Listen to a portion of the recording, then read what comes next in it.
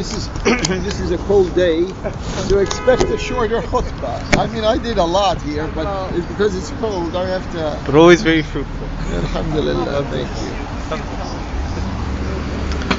Alhamdulillah. Alhamdulillahi Rabbil Alameen. نحمده ونستعينه إياك نعبد وإياك نستعين وأشهد أن لا إله إلا الله القاهر فوق عباده وأشهد أن سيدنا وحبيبنا ونبينا محمدا صلى الله عليه وآله وسلم عبده ورسوله ما آتاكم الرسول فخذوه وما نهاكم عنه فانتهوا وما كان الله ليعذبهم وأنت فيهم وما كان الله معذبهم وهم يستغفرون من يطع الله ورسوله وأولي الأمر من المؤمنين فلا مضل له ومن يعص الله ورسوله وأولي الأمر من المؤمنين فلا هادي له اللهم اجعلنا من الذين يستمعون قولك فيتبعون أحسنه. أما بعد, dear committed brothers and sisters, this week is the week in which Muslims should be conscious of the birth of our guiding prophet. May Allah's peace and blessings be upon him and upon his.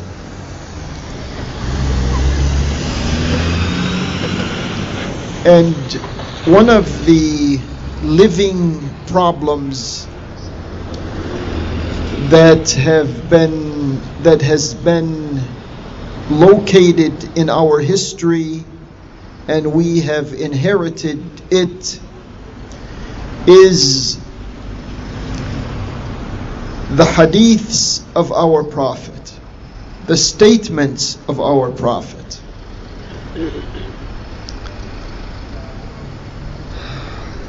Allah subhanahu wa ta'ala revealed to us his book as a guidance. ذلك الكتاب لا ريب فيه هدى للمتقين وقرآنا فرقناه لتقرأه على الناس ونزلناه تنزيلا إن هذا القرآن يهدي للتي هي أقوم ويبشر المؤمنين الذين يعملون الصالحات أن لهم أجرا كبيرا. There are many ayat in the Quran that tell us that this Quran is our book of inspiration, our book of direction, our book of guidance, our book of salvation. What has become part of our contemporary life, in our age, in our time, is that Muslims want to emphasize the Quran, are called Quranis, and they are not of one flavor. But there is a particular brand of the Quranis who want to almost dismiss all the hadiths of Allah's Prophet. They find, as a matter of them thinking, which is commendable, they find that there are contradictions in the hadith. And that's true. There are contradictions. Obviously, when Allah's Prophet spoke to us and to future generations, he was not contradicting himself. So these contradictions do not come from the Prophet. They come from the individuals who, in their good intentions, made mistakes and attributed to Allah's Prophet things he did not say. That's one part of it. The other part of it is we had people who were in power and had wealth who did not like some of the statements of Allah's Prophet. So they wanted to censor them, or they wanted to fabricate hadiths that will contradict other hadiths. And we have this in our books of hadith. I don't care what madhab you come from, you have it in your books of hadith. And we haven't cleansed these pages of these fabricated hadiths, and Allah has given us 14 centuries to do so, and we still haven't done it. So, someone who places a high bar for accepting hadiths and re-energizes his thoughts in the Quran and the hadiths that are compatible with the Quran, they are also by some individuals called Quranis. It's not accurate, but that's the real world we're living in. Some of these researchers, they found that the word Qur'ani, he's a Qur'ani. They found that actually that can be traced back to the Ottoman time and to the city of Konya. There were people called Qur'anis, but not like today's people who are called Qur'anis. These people who were called Qur'anis were called that because they were taking the hadith to eclipse the Qur'an. In other words, they were prioritizing the hadith and marginalizing the Qur'an. Something that is common practice nowadays. You go to khutbahs, you listen to people speak about Islam, the Prophet, Allah, and almost they'll probably quote one or two ayahs, maybe, if they're generous, but then they have a barrage of hadiths, 50, 60 hadiths in one presentation. So these hadiths are not tamed by the Quran. Some of them are Quranically acceptable, and some of them are not. So why do we live with the ones that are not? In certain circles, if someone says he's a Qur'ani, that's like a cuss word. It's bad because look, they don't accept the Prophet's hadith. Remember the classification of the Prophet's hadiths. We have al-Sahih, and we have al-Hasan, and we have al-Manhul, and we have there's about 10 to 15 classifications of hadiths.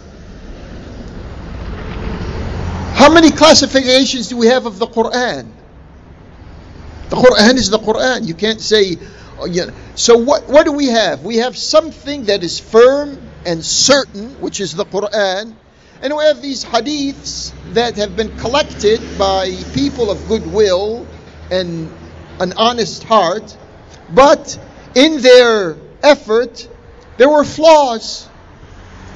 And so we rely on people. What's the science of hadith? You rely on individuals. I can trust him, and I can trust the other, and then we go back like 4, 5, 6, 8 times until you get to the Prophet. But we don't have that. The Quran is the Quran. We don't put the Quran in the hadith literature. We're supposed to put the hadith literature in the Quran. So here we are. You encounter some of these people, say Allah subhanahu wa ta'ala said that. They'll tell you, but we have a hadith that says another thing. So we don't have even hadiths contradicting hadiths. We have hadiths contradicting the Quran. When are we going to mature, grow up, and begin to filter these hadiths? We have some hadiths that are Quranically acceptable, related to the Prophet's wife Aisha, that says كان خلقه القرآن. The Prophet's manners, the Prophet's morals were the Quran. In another such attribution, كان قرآنا يمشي. The Prophet was a walking Quran. Remember these next time when you listen to some of this literature that is presented to you. Remember some of these things. Some of the hadiths that are obviously Quranically, they blend into the meanings of the Quran. It is reported that Allah's Prophet, alayhi wa alihi salatu wassalam, said, أهل القرآن هم أهل الله وخاصته. The folks of the Quran are Allah's folks and Allah's special folks. Why do you run away from the Quran? Why are you scared of the Quran? Quran is very friendly. Allah is very friendly. Another hadith, خيركم من تعلم القرآن وعلمه. The best one of you is he who studies the Quran and teaches the Quran. This fits very comfortably in the atmosphere of the Quran, these types of hadiths. We have a certain group of people or scholars, if you want, they call themselves Ahl al-Hadith. They are the folks of Hadith. So when they come, and these are the people who look at the Sahaba with very high esteem, especially Umar. And there's no problem up until now. So when they approach the Quran and they approach the Hadith in the manner that they do, which is you can't understand the Quran unless you understand the Hadith, which should be the other way around. You can't understand the Hadith until you understand the Quran. That's the way it should be. So when you come and tell them, in the books of Hadith, Umar said, يكفينا القرآن. Suffice it for us to have Al-Quran. Al-Quran is enough for us. Tell these types what Umar said and have them answer you. Allah says in Surah Al-An'am, ayah 38, مَا فَرَّطْنَا فِي الْكِتَابِ مِنْ شَيْءٍ. No single thing have we neglected in this scripture, meaning the Quran. In Surah Al-Isra, the ayah says, وَكُلَّ شَيْءٍ فَصَّلْنَاهُ تَفْصِيلًا. For clearly, most clearly, have we spelled everything out, meaning in this Quran. So why do people run away? If Allah is telling you this, what's wrong? Ask yourself, what's wrong? Not particularly what's wrong with you personally, but what's wrong with these people who are lecturing about Islam? It's become like a job. It's become like a routine. And I wish it was centered around the book of Allah. In Surah An-Naml or Nahl, Allah says in ayah 89, وَنَزَّلْنَا عَلَيْكَ الْكِتَابَ تِبْيَانًا لِكُلِّ شَيْءٍ. We have made accessible to you the scripture to clarify everything. So when you listen to one of these speakers, or many of them, and they only cite, some of these are considered philosophers. You have a philosopher from Iran, I don't want to name names, you probably know what I'm speaking about anyways. There's actually a few of them. They write books about Islam. And you'll be lucky in a book that has 150, 200 more pages to find one or two ayahs.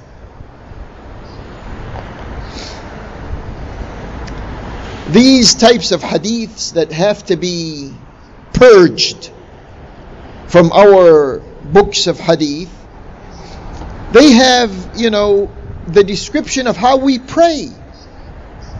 Look at some of us, how we pray. We pray in different fashions. There's absolutely nothing wrong with the way our body is when we pray. Whether you have your hands to your side or in front of you. Why is this a big issue to some people? You're sick. We are sick. If we say, oh, his prayer is incomplete because he doesn't put his hands in the right place. Allah's looking at your hands. He's looking at your heart. And if you feel comfortable putting your hand wherever you put it, it doesn't matter. It's what's in your heart. Your feelings, your thoughts that count, not the body. We're stuck with this. You've probably seen some of the Muslims at the time of tashahhud in a salah. Some of them raise their finger. Some of them move their finger up and down. Some of them move their finger left and right. And some of them go circular. It has become, I mentioned this in one of the previous khutbahs. In one country, Muslim country, 99% of the population of that country are Muslims. And during the salah, one person, during the tashahhud, Ashhadu an la ilaha illallah wa ashhadu anna Muhammadan Rasulullah, was flipping his finger up and down. That wasn't done in that country. No one does it. After the salah, he got into an argument with another person who was next to him. The other person telling him, why are you doing this? You're violating your salah. They got into a fight, an argument. He broke his finger. One Muslim broke the finger of the other Muslim because of that. This is the pathetic state of mind that we are in.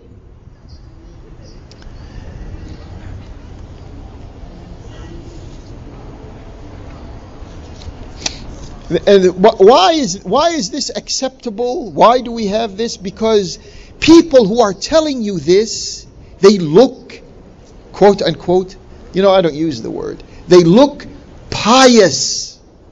They have these long beards. They've graduated from some fanatical institute somewhere.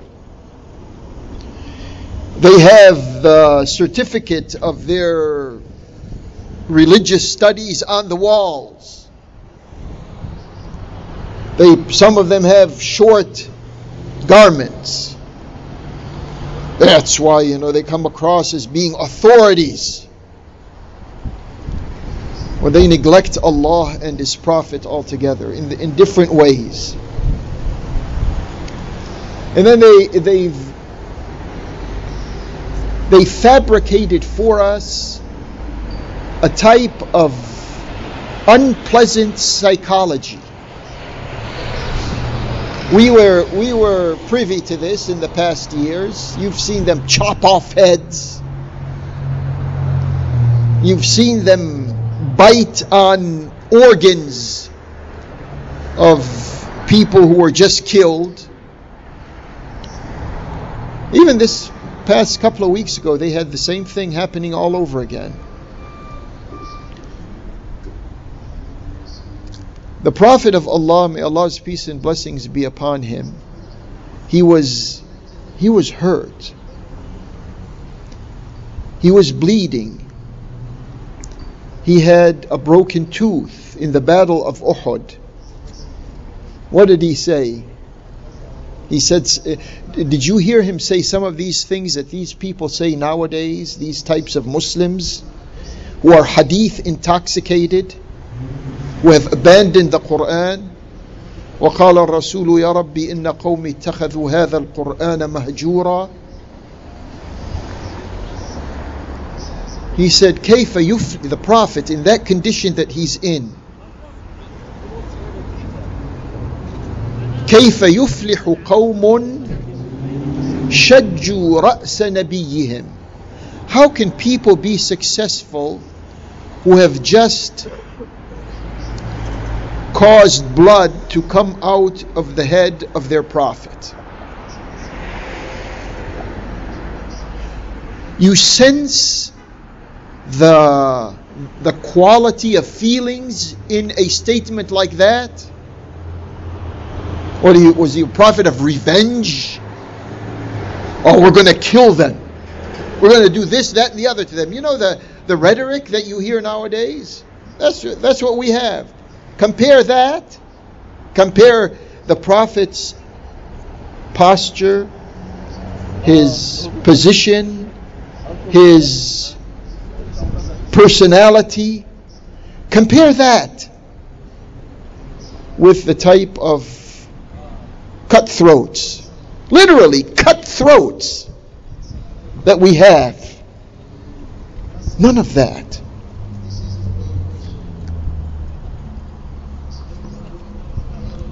And there are other ayat in the Quran that speak about. One ayah in particular that drew my attention, and because it's a very cold day, I will try to end this first khutbah by quoting this ayah towards the end of Surah Al-Ma'idah. It has to do with Prophet Isa alayhi salam. The ayah, a couple of ayat, and it begins with قال الله يا عيسى ابن مريم أأنت قلت للناس اتخذوني وأمي إلهين من دون الله. Allah is speaking to Isa. He says to him, did you say to the people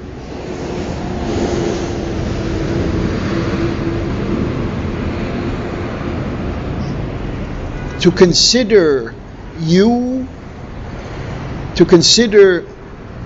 and your mother as two deities besides Allah?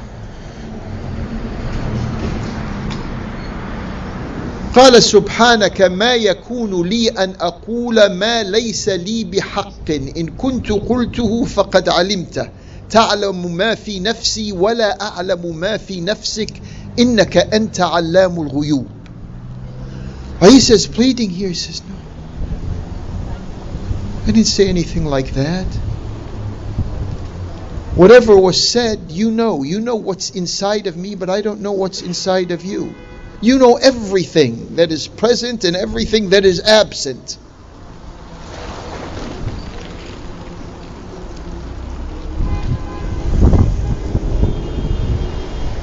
Anyways, at the end of these ayat, what does Prophet Isa say about those who follow him?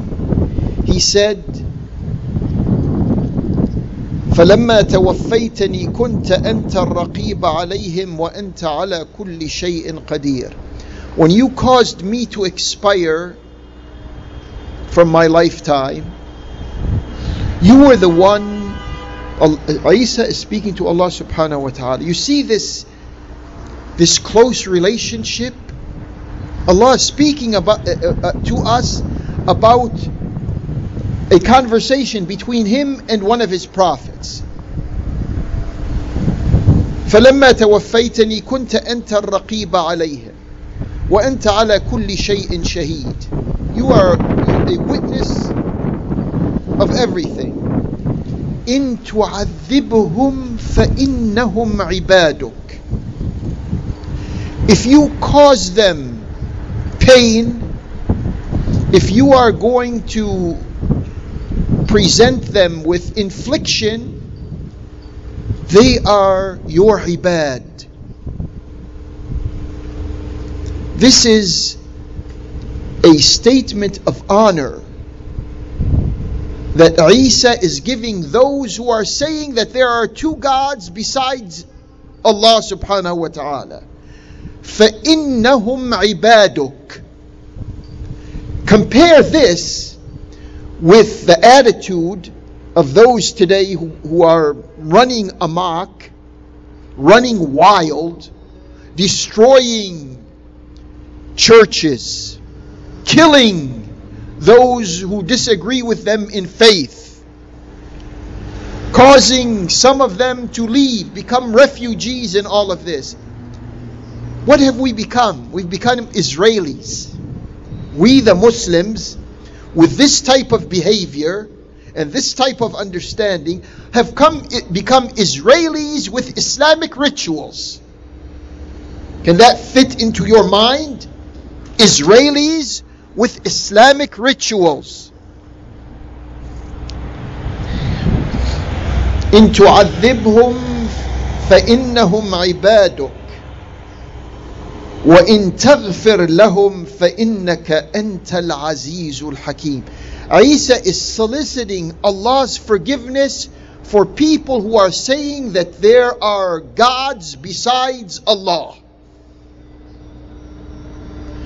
It takes a moral character, because Isa, as any Muslim should be, is confident of his conviction and of his relationship with Allah, and out of that confidence comes a feeling of mercy for those who have gone in the wrong direction.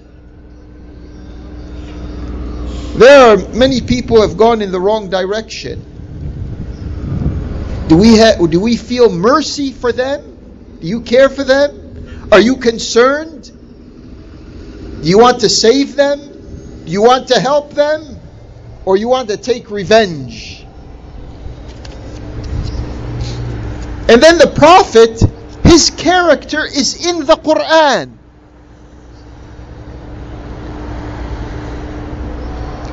His meanings are in the Quran. An ayah, we'll just take maybe 2 ayat.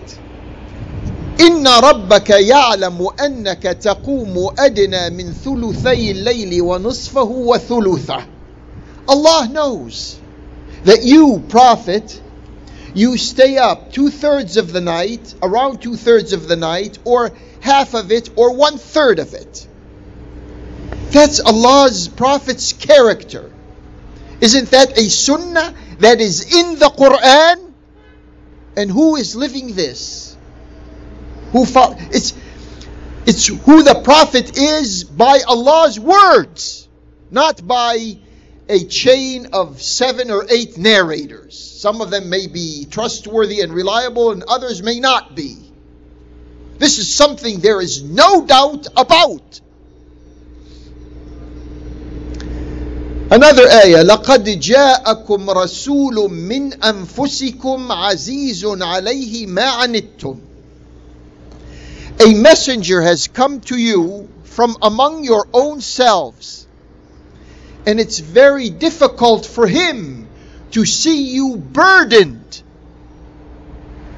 to see you carrying something that may seem to you to be out of your capacity.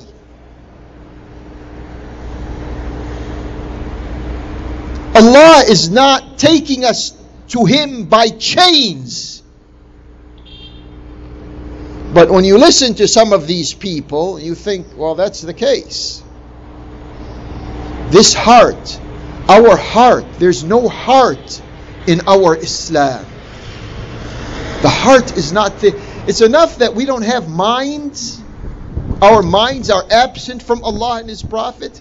We also have absented our hearts from Allah and His Prophet. How much losses are we going to suffer? And I hope this suffices. أقول قولي هذا وأستغفر الله لي ولكم. ادعوه سبحانه وأنتم على يقين بالإجابة.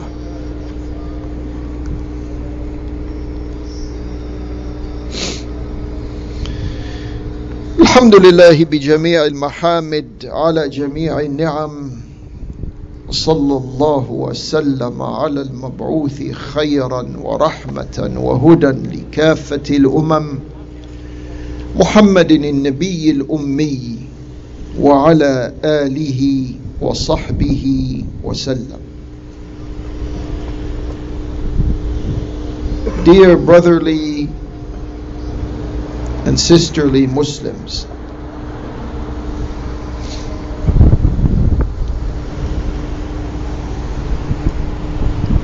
It has become clear that what is happening to us today, we the Muslims, what is happening to us is because of this distance between us and Allah. There's a mental distance and there's an emotional distance. We bring it upon ourselves. And therefore, we have to take a hard look. And we do this every Jumu'ah in the second khutbah. We take a hard look at what's being done to us because of what we have done to ourselves. Okay, the first type of optimistic news item in this pessimistic scenario is that finally the ruling tribe in Arabia, the Saudi tribe, has begun talks with Ansarullah from Yemen. These talks are taking place in the capital of Oman, Muscat, and there are other parties involved in these talks. And because of who we are, these parties are representatives of the US government and representatives of the Pakistani government. At least it's an indication that the ruling tribe in Arabia has realized that over 4.5 years of war have been a total loss. There's also some United Nations officials who are sitting in on those talks. Yesterday, the head of the CIA went to Saudi Arabia, and she sat down with the king.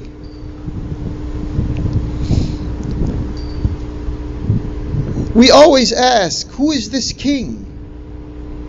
We speak about the general Muslim public's failure to connect with Allah emotionally and mentally. This king doesn't have any mental capacity in him whatsoever. And he forces us, we learn from failures like that, like this king. He forces us to think. When we have rulers, we want to listen to them. Have you ever asked yourself, these rulers that rule over us, they cannot speak on issues without rehearsing them, without reading what they want to say, because they want to hide their disqualifications. And this king is the same way. He doesn't appear to Muslims and speak to Muslims, because if you listen to him, you'll know that the last thing in the world, the last place he should be is a place to make decisions for a country. And then we have the head of the CIA went over there because it happened a couple of days after 3 persons were arrested, 2 of them Saudis, the other one, the third one, his nationality, at least in the news sources I went to, was not disclosed. Which makes a person like me say, could it have been an Israeli? They were spying using social media, Twitter, on the opponents of the Saudi regime. Spying. Saudis. And these are the ones who say that they are representative of Islam. And the ayah says, وَلَا تَجَسَّسُوا وَلَا يَغْتَبْ بَعْضُكُمْ بَعْضًا. Has anyone placed this crime of spying in a Quranic context? Even Muslims who are supposed to be, educated and have Islamic media,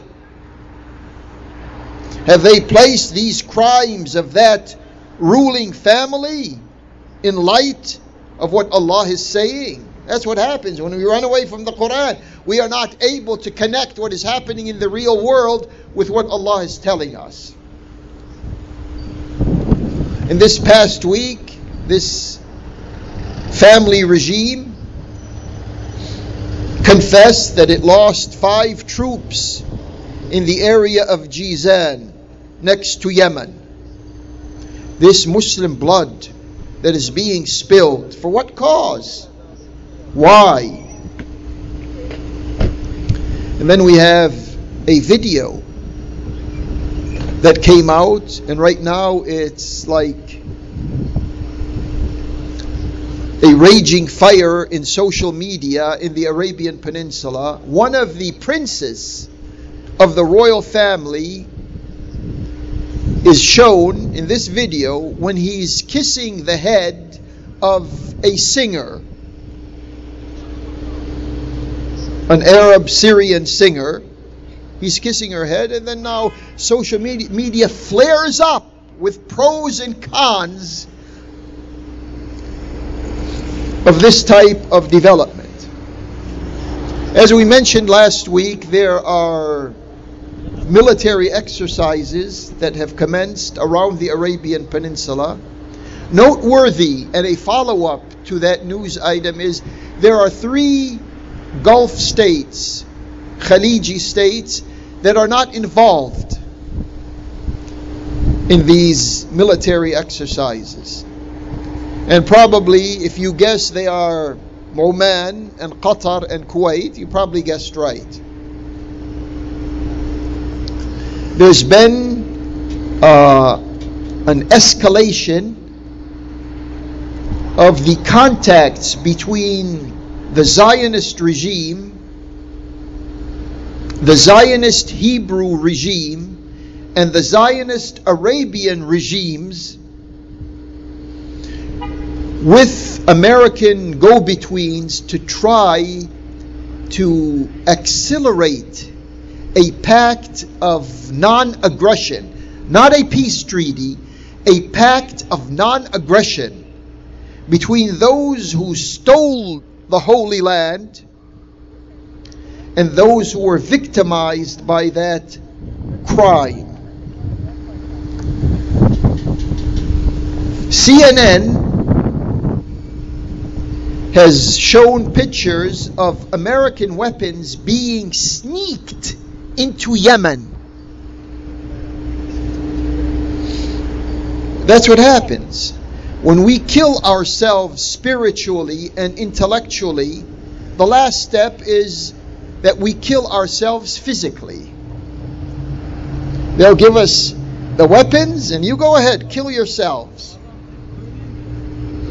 And now Kushner is pushing for another military arms transaction between the military industrial complex in the United States and Saudi Arabia at the level of $110 billion.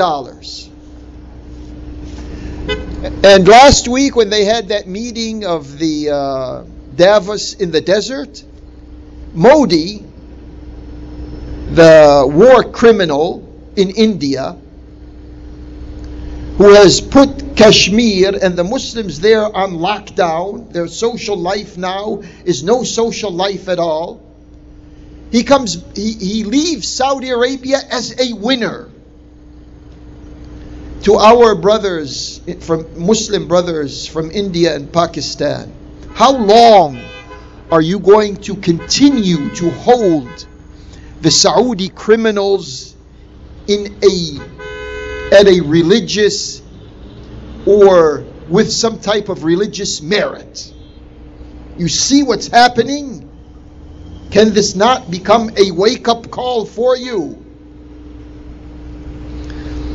And then now demonstrations are flaring up in different countries. They've been going on for months in Algeria. And now you have Iraq and you have Lebanon. In the past couple of days, even in Kuwait, there were demonstrations in front of the parliament calling for getting rid of the current administrators at the executive level in that country. One other very important concern as the Muslim world is our country. You know, when there were elections here in the United States and President Obama was elected to become President of the United States, Barack Hussein Obama, for those who are seasoned in these types of developments, you could almost foretell that something serious is going to happen in our Muslim hemisphere. And we had very serious things happening during his 8 years in office. For the first time, Ethiopia has a Muslim president, which means there's something serious in the offing when Ethiopia has a Muslim president. And now there are talks between Ethiopia and Egypt and Sudan to try to solve the issue of this hydraulic or hydroelectric or whatever type of huge dam that they built on the Nile. If they cut that water off or reduce it drastically,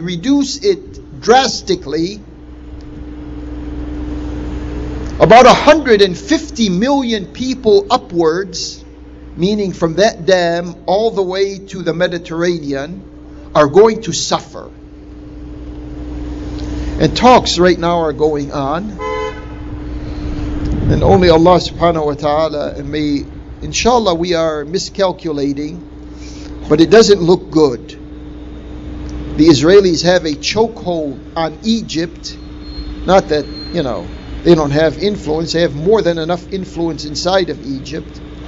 But as reserve now, they are in Ethiopia, and they say, right now we have you. Your lifeline is in our hands.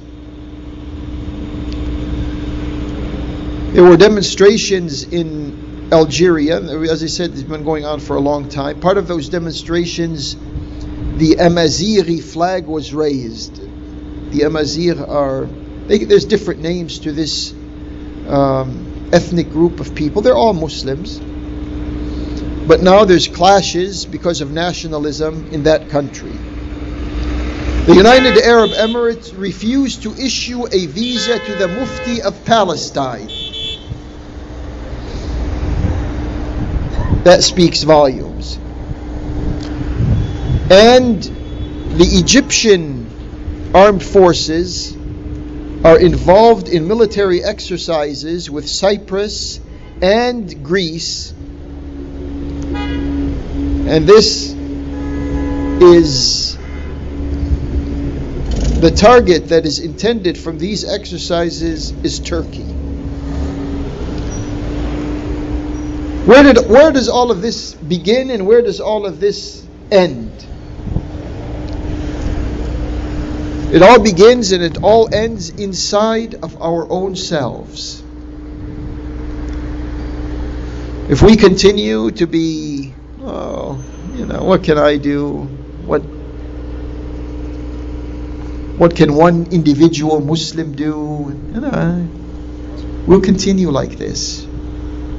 More catastrophes and more tragedies down the road. But if we can live up to our God-given responsibilities, relocate ourselves, and become what Allah expects us to be, then the world will change because we have changed. إِنَّ اللَّهَ لَا يُغَيِّرُ مَا بِقَوْمٍ حَتَّى يُغَيِّرُوا مَا بِأَنفُسِهِمْ. اللهم أرنا الحق حقا وارزقنا اتباعه، وأرنا الباطل باطلا وارزقنا اجتنابه، ولا تجعله ملتبسا علينا، واجعلنا للمتقين إماما. ربنا لا تؤاخذنا إن نسينا أو أخطأنا، ربنا ولا تحمل علينا إصرا كما حملته على الذين من قبلنا، ربنا ولا تحملنا ما لا طاقة لنا به، واعف عنا واغفر لنا وارحمنا، أنت مولانا فانصرنا على القوم الكافرين. إن الله وملائكته يصلون على النبي يا أيها الذين آمنوا صلوا عليه وسلموا تسليما. اللهم صل على محمد وآل محمد، وبارك على محمد وآل محمد كما صليت وباركت على إبراهيم وآل إبراهيم. بسم الله الرحمن الرحيم. والعصر إن الإنسان لفي خسر إلا الذين آمنوا وعملوا الصالحات وتواصوا بالحق وتواصوا بالصبر.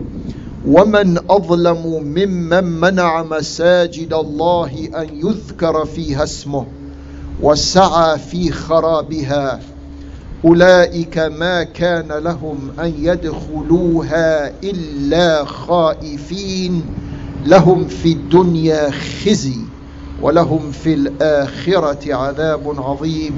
إن الله يأمركم أن تؤدوا الأمانات إلى أهلها، وإذا حكمتم بين الناس أن تحكموا بالعدل، إن الله نعم ما يعظكم به، إن الله كان سميعا بصيرا. ولذكر الله أكبر، والله يعلم ما تصنعون. وأقم الصلاة.